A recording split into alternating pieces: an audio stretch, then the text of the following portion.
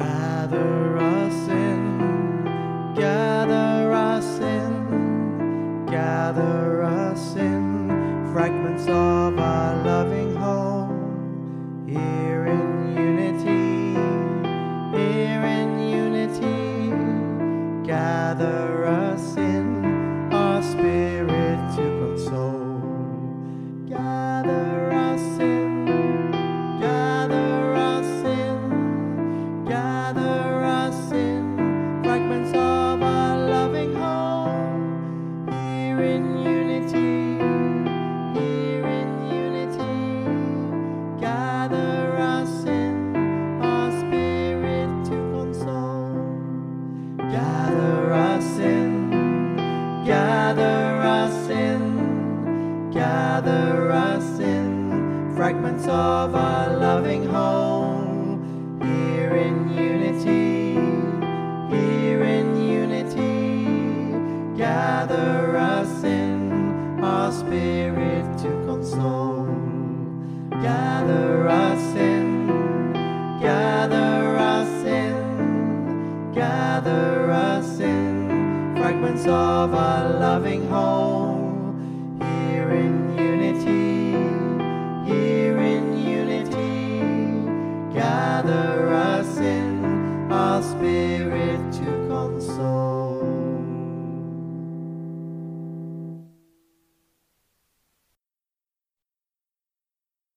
Well, welcome everyone to this day, and welcome to this gathered community of Kensington Unitarians here on Zoom. Our Unitarian faith, it welcomes all people of goodwill who seek a faith to guide our steps, to stir our hearts and challenge our thinking. Let's gather to remind the world that it's important to explore the nature of truth. It's healthy to be uncertain and not always to have the answer. And it's comforting to make deep connections. Connections with ourselves, connections with one another, and connections with that which we hold to be of greatest worth. So let's take a moment to sense all these connections.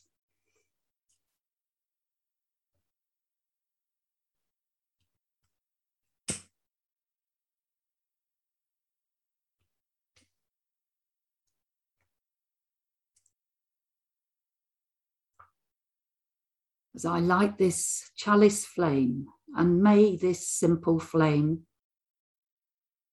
worldwide symbol as it is of our Unitarian and Unitarian Universalist faith, may it remind us today of the oneness from which all else unfolds. Now, if you're here for the first time today with us on Zoom, a particular welcome to you. I hope you find something of value to you here today. And please do stay afterwards for a chat or drop us an email to introduce yourself if you'd like. Or think about coming to one of our small group gatherings during the week, as they're a good way to get to know people and find out more about us as a congregation. And if you are a regular here, well, thank you. Thank you for all that you do to build our sense of togetherness.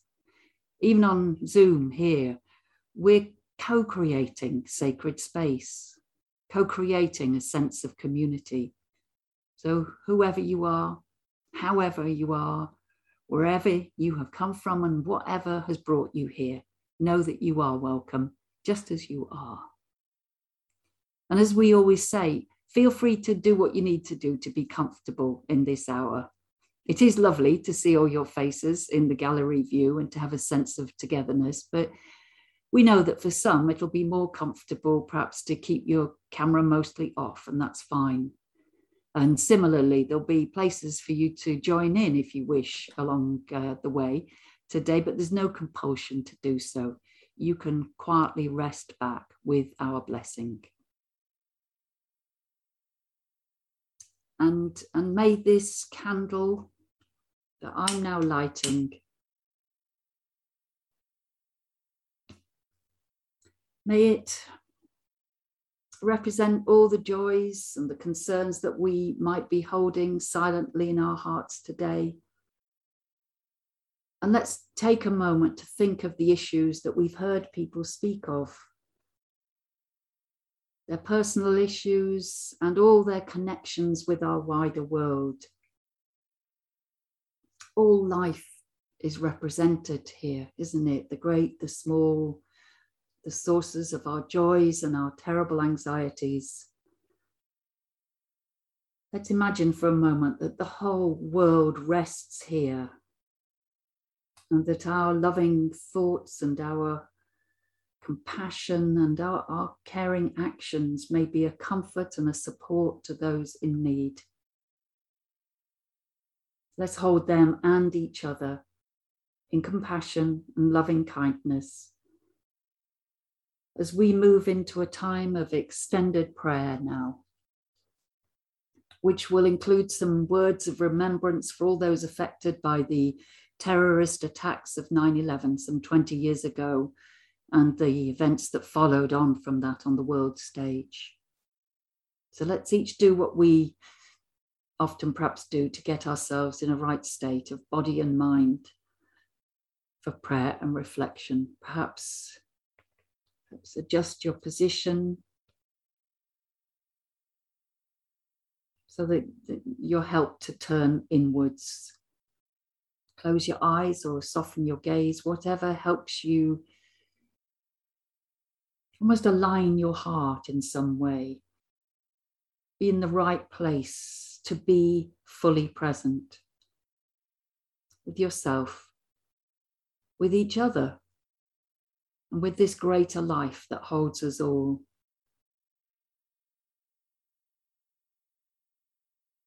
Great Spirit of all life and all love, be with us now. Remind us that we're part of something greater than ourselves,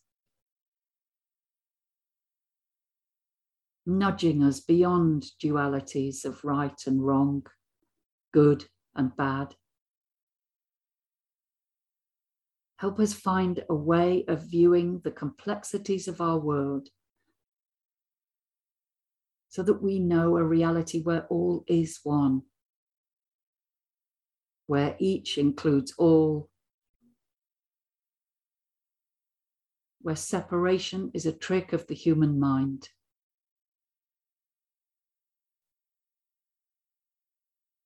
This weekend, we remember the terrorist attacks in the United States known as 9/11. We remember too the so-called war on terror, which followed. We think of those who lost their lives, their loved ones, or their communities. And we recognize the problems faced in countries such as Iraq and Afghanistan to this day.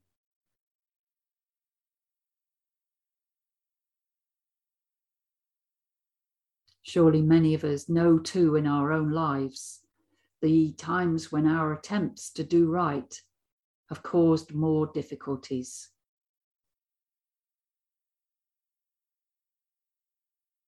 Many of us struggle to live in right relationship within human societies that are so very imperfect.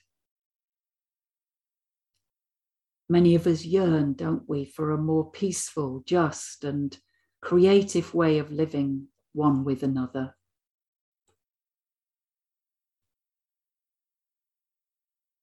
Oh, help us to move beyond polarities in our thinking to a place where all is one. One life force, inhabiting one planet Earth home, with its wondrous diversity of expression, of which we are one small element.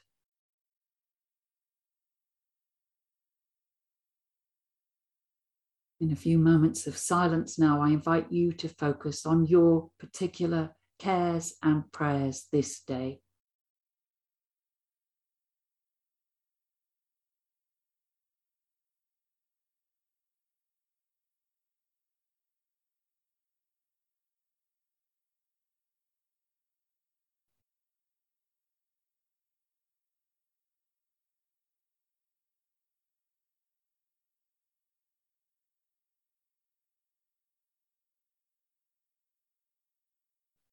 Great Spirit of all that is, be for us a guiding light. Be for us calm in every storm. Be for us stillness in our turmoil. Let your grace now rest upon us and upon all beings this day and all days. And to that aspiration, let each of us, if we so wish, say, Amen.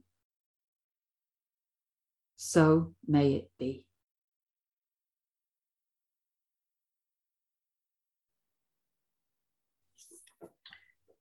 The Power of Myth by Joseph Campbell. This reading comes from an interview with Joseph Campbell, the American educator and professor of comparative mythology and religion. He was interviewed by Bill Moyers, who asked, "Why myths? Why should we care about myths? What do they have to do with my life?" Campbell replied, "My first response would be, go on, live your life. It's a good life. You don't need mythology. I don't believe in being interested in a subject just because it's said to be important. I believe in being caught by it somehow or other, but you may find that with a proper introduction, mythology will catch you. And so, what can it do for you if it does catch you? One of our problems today is that we're not well acquainted with the literature of the spirit. We're interested in the news of the day and the problems of the hour.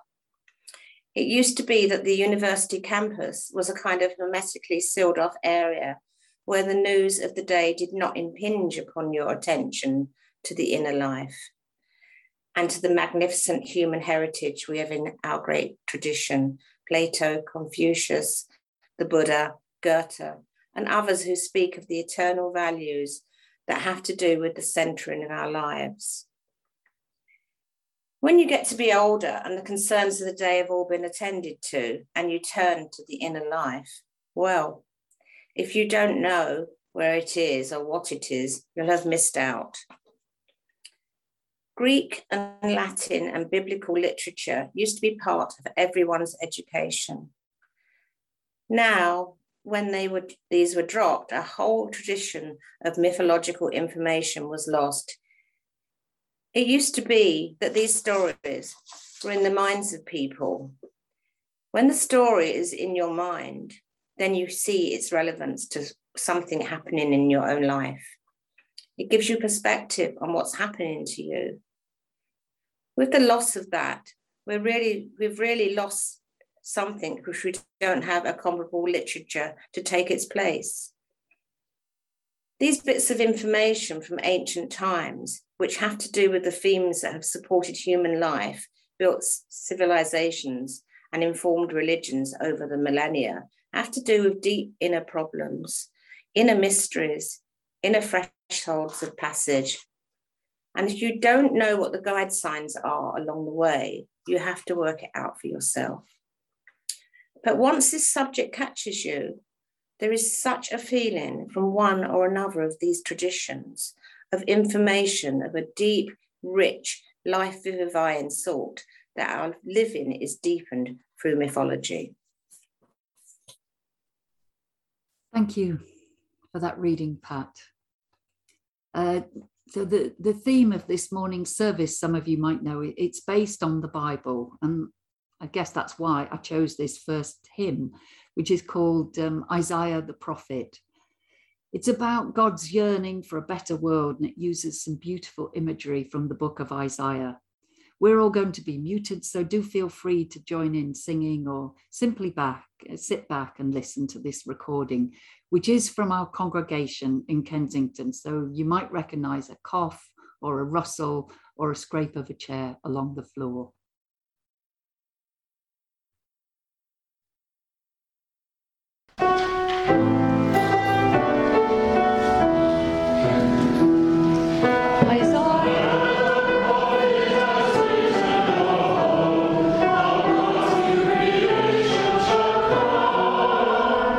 He said,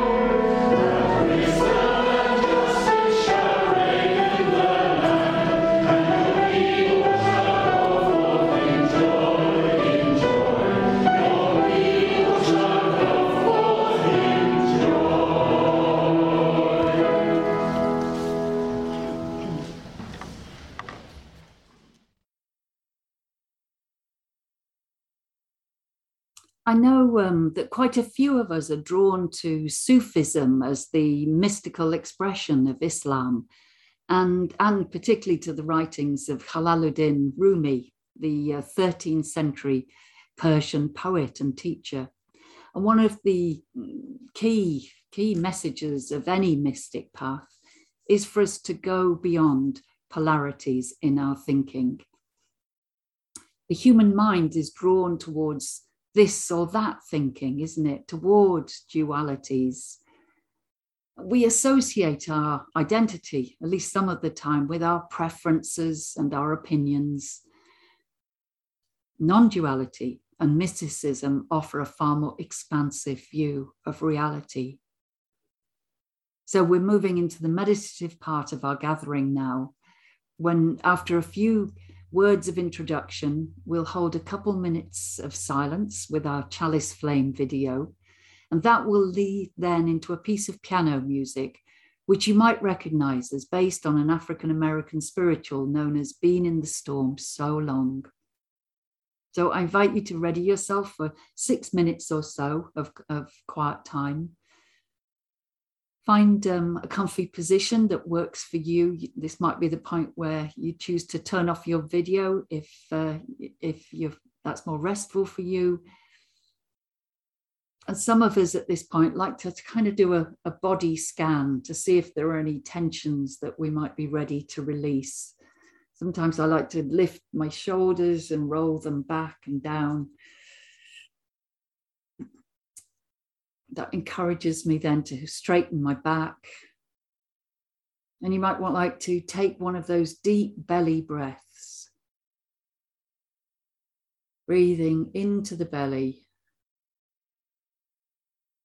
letting the breath really settle us and releasing any tension as we breathe out. Allowing the gentle rhythm of our breathing to soften our whole being. Enjoying a sense of sinking down perhaps a little bit towards the floor, knowing that the earth holds us.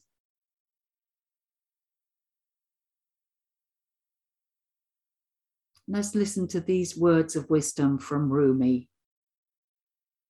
See what message they have for us today. Out beyond ideas of wrongdoing and right doing, there is a field. I'll meet you there. When the soul lies down in that grass, the world is too full to talk about. Ideas, language, even the phrase each other doesn't make any sense. With those words from Rumi to accompany us, let's enter this time of silence together now.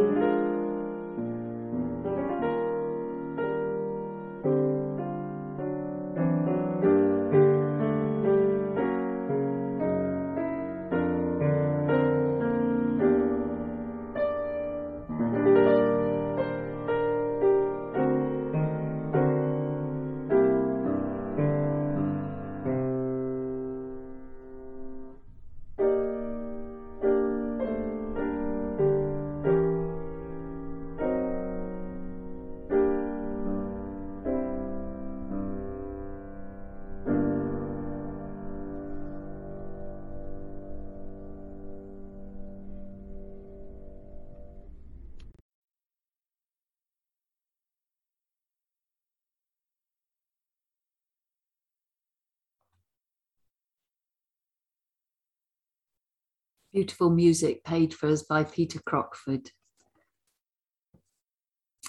So it's time for the address now, and this is a bit of a wordy address, and I thought it might be a good time to tell you all that you don't have to listen to a word of these addresses because you can read them later on the website. I think we've got a decade or more of service scripts there, so why don't you just rest back and think your own thoughts. I've called it Biblical Bad Women, this address, and I adapted that title from a book called Bad Girls of the Bible and What We Can Learn from Them by Liz Curtis Higgs. Curtis Higgs went on to write 2 further books called Slightly Bad Girls of the Bible and Really Bad Girls of the Bible. I'd give her a prize for entertaining book titles, but her books only came my way when I was reading some training material from the Unitarian Universalists over in the States. And the training was for ministers, and it was about how to appeal to ordinary people in our services rather than going way over everybody's heads.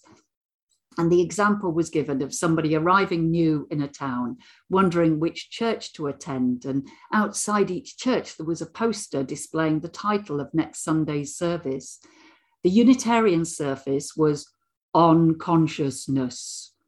And the progressive Christians down the road were advertising Bad Girls of the Bible. And the question was asked, well, which would you choose to attend? Now, I know what a brainy lot you all are. So you'd probably all choose consciousness, wouldn't you? But I think in many of us, most of us even, there is a bit of an attraction to the bad and to the disreputable. And that's why the biblical writers, when telling a story involving a woman, if they needed to make her bad, whoa, they made her very, very bad indeed. Now, any of you who are already biblical scholars will know that women don't get many starring roles in either the Old or the New Testament. Hardly any of them are identified by name. Liz Curtis Higgs writes that more than 100 women are simply described in scriptures as daughter of, wife of, witch of, woman of, concubine of, widow of, nurse of, queen of, and naturally mother of, someone more famous than she is. So if I was giving a lecture now about the portrayal of women in the Bible, well, I'd put forward a feminist viewpoint. I'd argue that the multiple texts we've collected into one seeming book, the Bible, they were written down thousands of years ago by men in patriarchal times when women and children were regarded as possessions. They could be bought and sold like sheep, punished or even slaughtered as their owners thought fit. I'd suggest that we gain more by exploring women in the Bible through their historical context, but also by going further and considering their very existence in these stories as mythic rather than real. I'm not alone in doubting that some of the many women, the few women rather, mentioned in the Bible ever existed at all. Their presence in the text is to make the point that the writers wanted to make. So I suggested in the Friday email advertising today's service that we make a list of women whose names we remember from the Bible. I wonder if any of you started on that task and how many you came up with. It's actually not straightforward to count those named in the Bible, but a conservative estimate would say that women are less than 15% of the named characters. And of those around 130 or so named women, well, we tend to remember the very good and the very bad.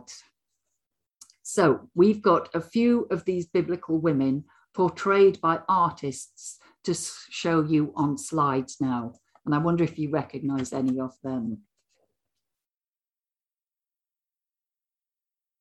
Well, here's Eve looking quite tempting, and oh, how chaste Adam looks turning away.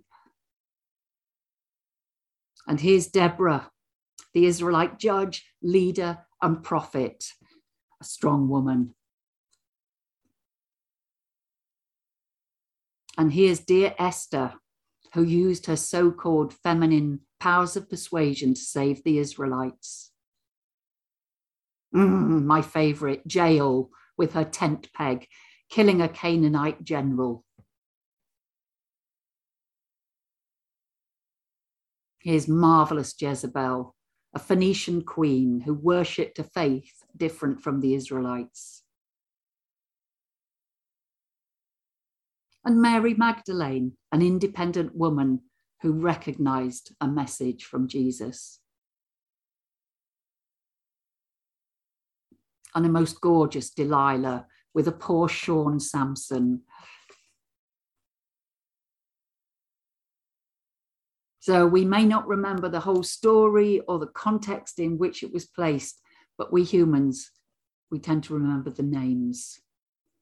It's worth, for example, looking closely at that story of Samson and Delilah in the book of Judges and thinking about the names. This cannot be a true story, can it? Nobody could be that foolish as to give their secrets of their strength to a woman called Delilah. The very name in Hebrew means temptress, amorous one. And the biblical Delilah is secretly working as a spy for the Philistines. And we know what a dreadfully uncultured lot they were. Delilah manages to find out that Samson's strength lies in his long, uncut hair. And the Philistines, his hair having been cut, they gouge out his eyes and imprison him. But hair, of course, grows again. And Samson regains his strength and brings the mighty haul down on the Philistines, killing many of them and himself as well. Oh, it's a marvelously dramatic tale. It's beautifully told, and I don't believe a word of it. You could argue that it's one of many, many stories justifying the Israelites' invasion of other people's lands.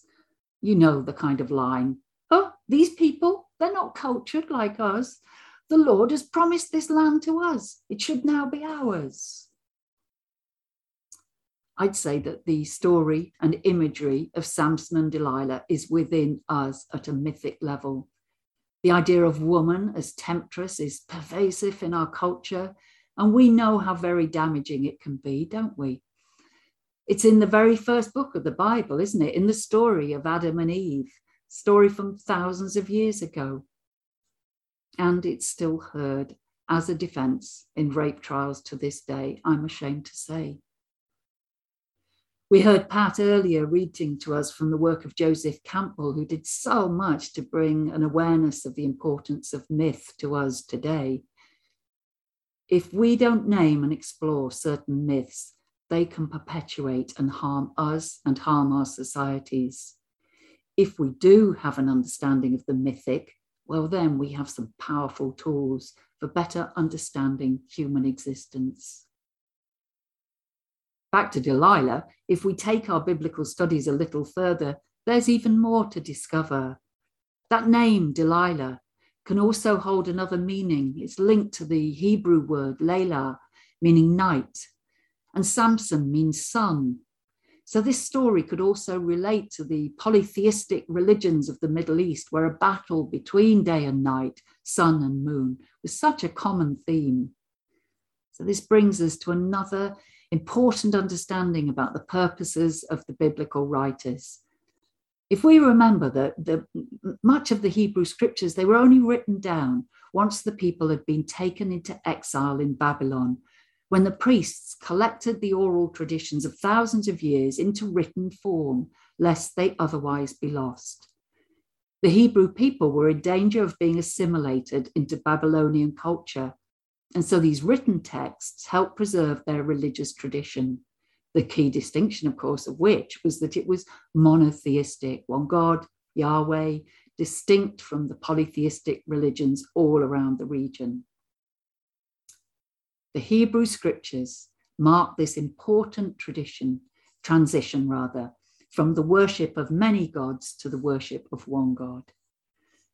Bear in mind as well that the old polytheistic religions had originally involved worship of the goddess, the supreme mother of all, and they'd been part of matriarchal cultures where inheritance had passed through the female rather than the male line. Oh, and then you may start to get a sense of why the Hebrew scriptures are not women friendly. There are bad girls in the Bible because male writers wanted to discredit women-centered societies and religions. They're not to be trusted, they're not acceptable, they're connected with witchcraft and other bad behaviors. I always remember an enlightened lecturer pointing out to us as students that Delilah would have had heroine status in the Philistine Bible, but we don't get to read a Philistine holy text because history, of course, is written by the winning side. For every woman portrayed in a poor light in the Bible, there is a subtext that paints a very different picture. But that subtext only really began to be revealed or noticed in the late 1800s. Here's a quotation from the writings of Elizabeth Cady Stanton, a committed anti-slavery campaigner who in the 1890s published The Women's Bible, which really marks the start of feminist biblical criticism.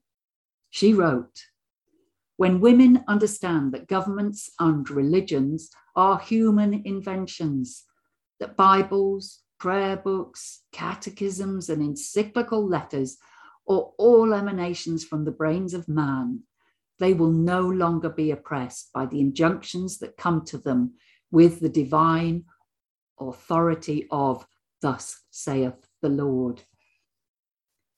Stanton really was one of the first people to say publicly that Bible texts are the word of men, not of God, an issue that is still current today, of course. Here's just one story from her really interesting life that I think is instructive. This is from a book by Anne Lodes called Searching for Lost Coins, and I'm quoting here. So Stanton had, as a 17-year-old, joined a church group to finance the education of a young minister.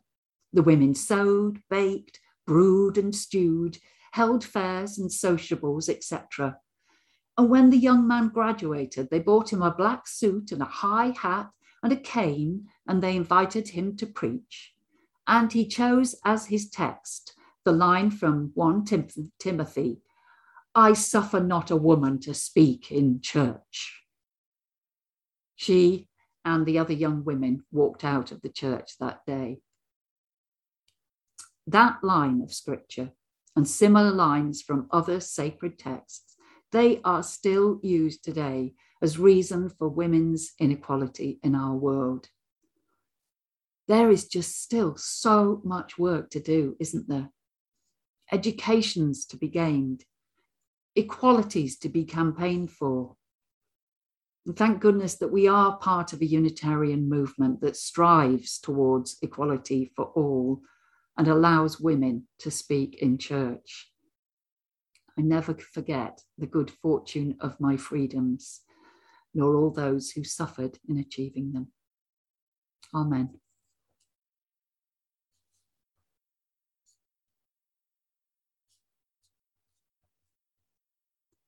And so there's another opportunity to sing again now. And the hymn that will appear on our screens soon, it's called Lady of the Season's Laughter.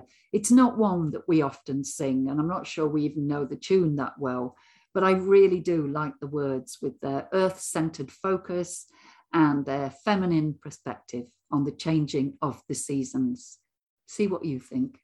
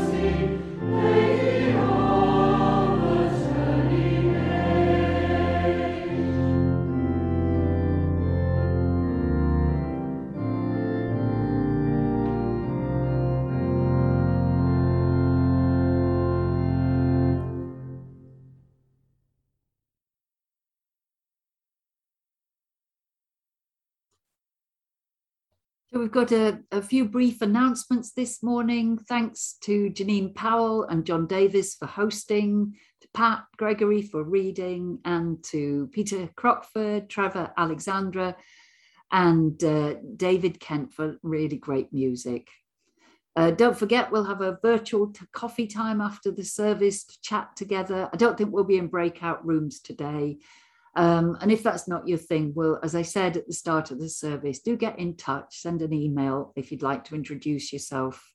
As it is a bit harder, isn't it, to get to know one another in an online service.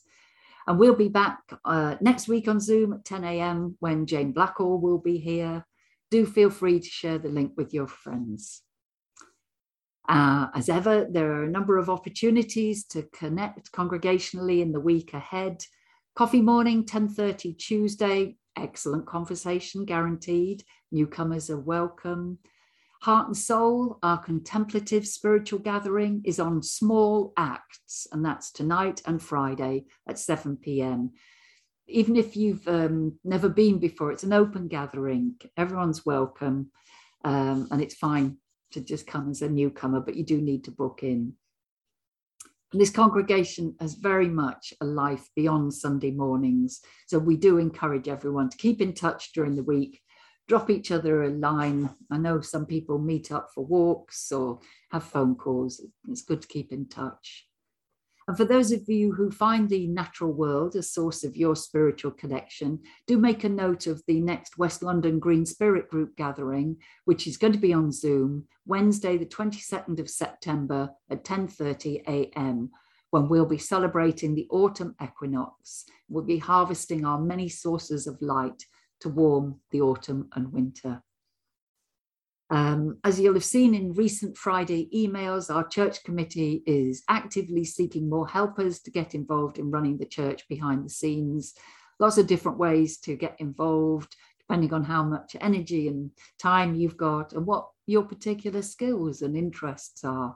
So do get in touch with Jane Blackall, our ministry coordinator, or John Humphreys, our chairperson, if you'd like to have a chat about how you might help this community flourish in the months and years ahead. And we're going to move towards our closing words and music now. You might want to, if your device allows, move on to gallery view so that we can all see each other and get a sense of this gathered community. After my closing words, we'll be hearing another piece of music played by Peter Crockford, and he's accompanying Trevor Alexander, who's singing Every Time I Feel the Spirit. And we're all hoping that you'll be feeling the Spirit this day. And so, I extinguish this chalice flame, but not the warmth of this community. May we carry its warmth and its light to those who yearn for a sense of connection and belonging. And let's celebrate all that we are this day, the glorious and the petty, the inspirational and the mean, our complexities and our contradictions. And let's resolve perhaps to be more ourselves in the days ahead, revealing the richness of our being, allowing others to know more of us so that we too may know more of them. Amen. Go well, all of you, and blessed be.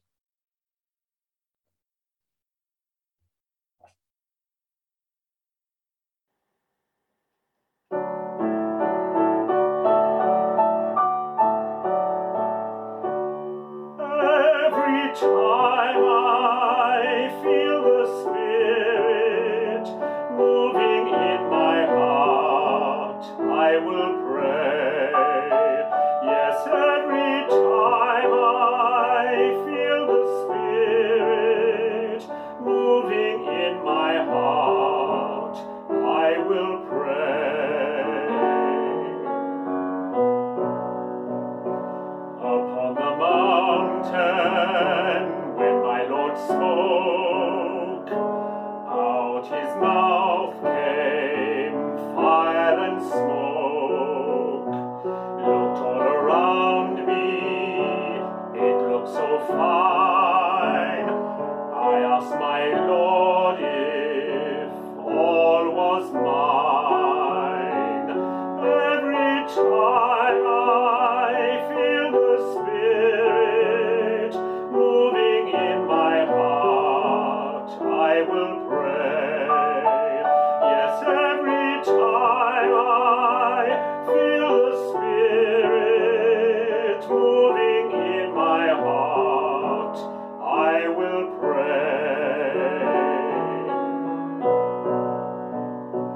Jordan River, chilly and cold, it chills the body, not the soul. There is but one train upon this track,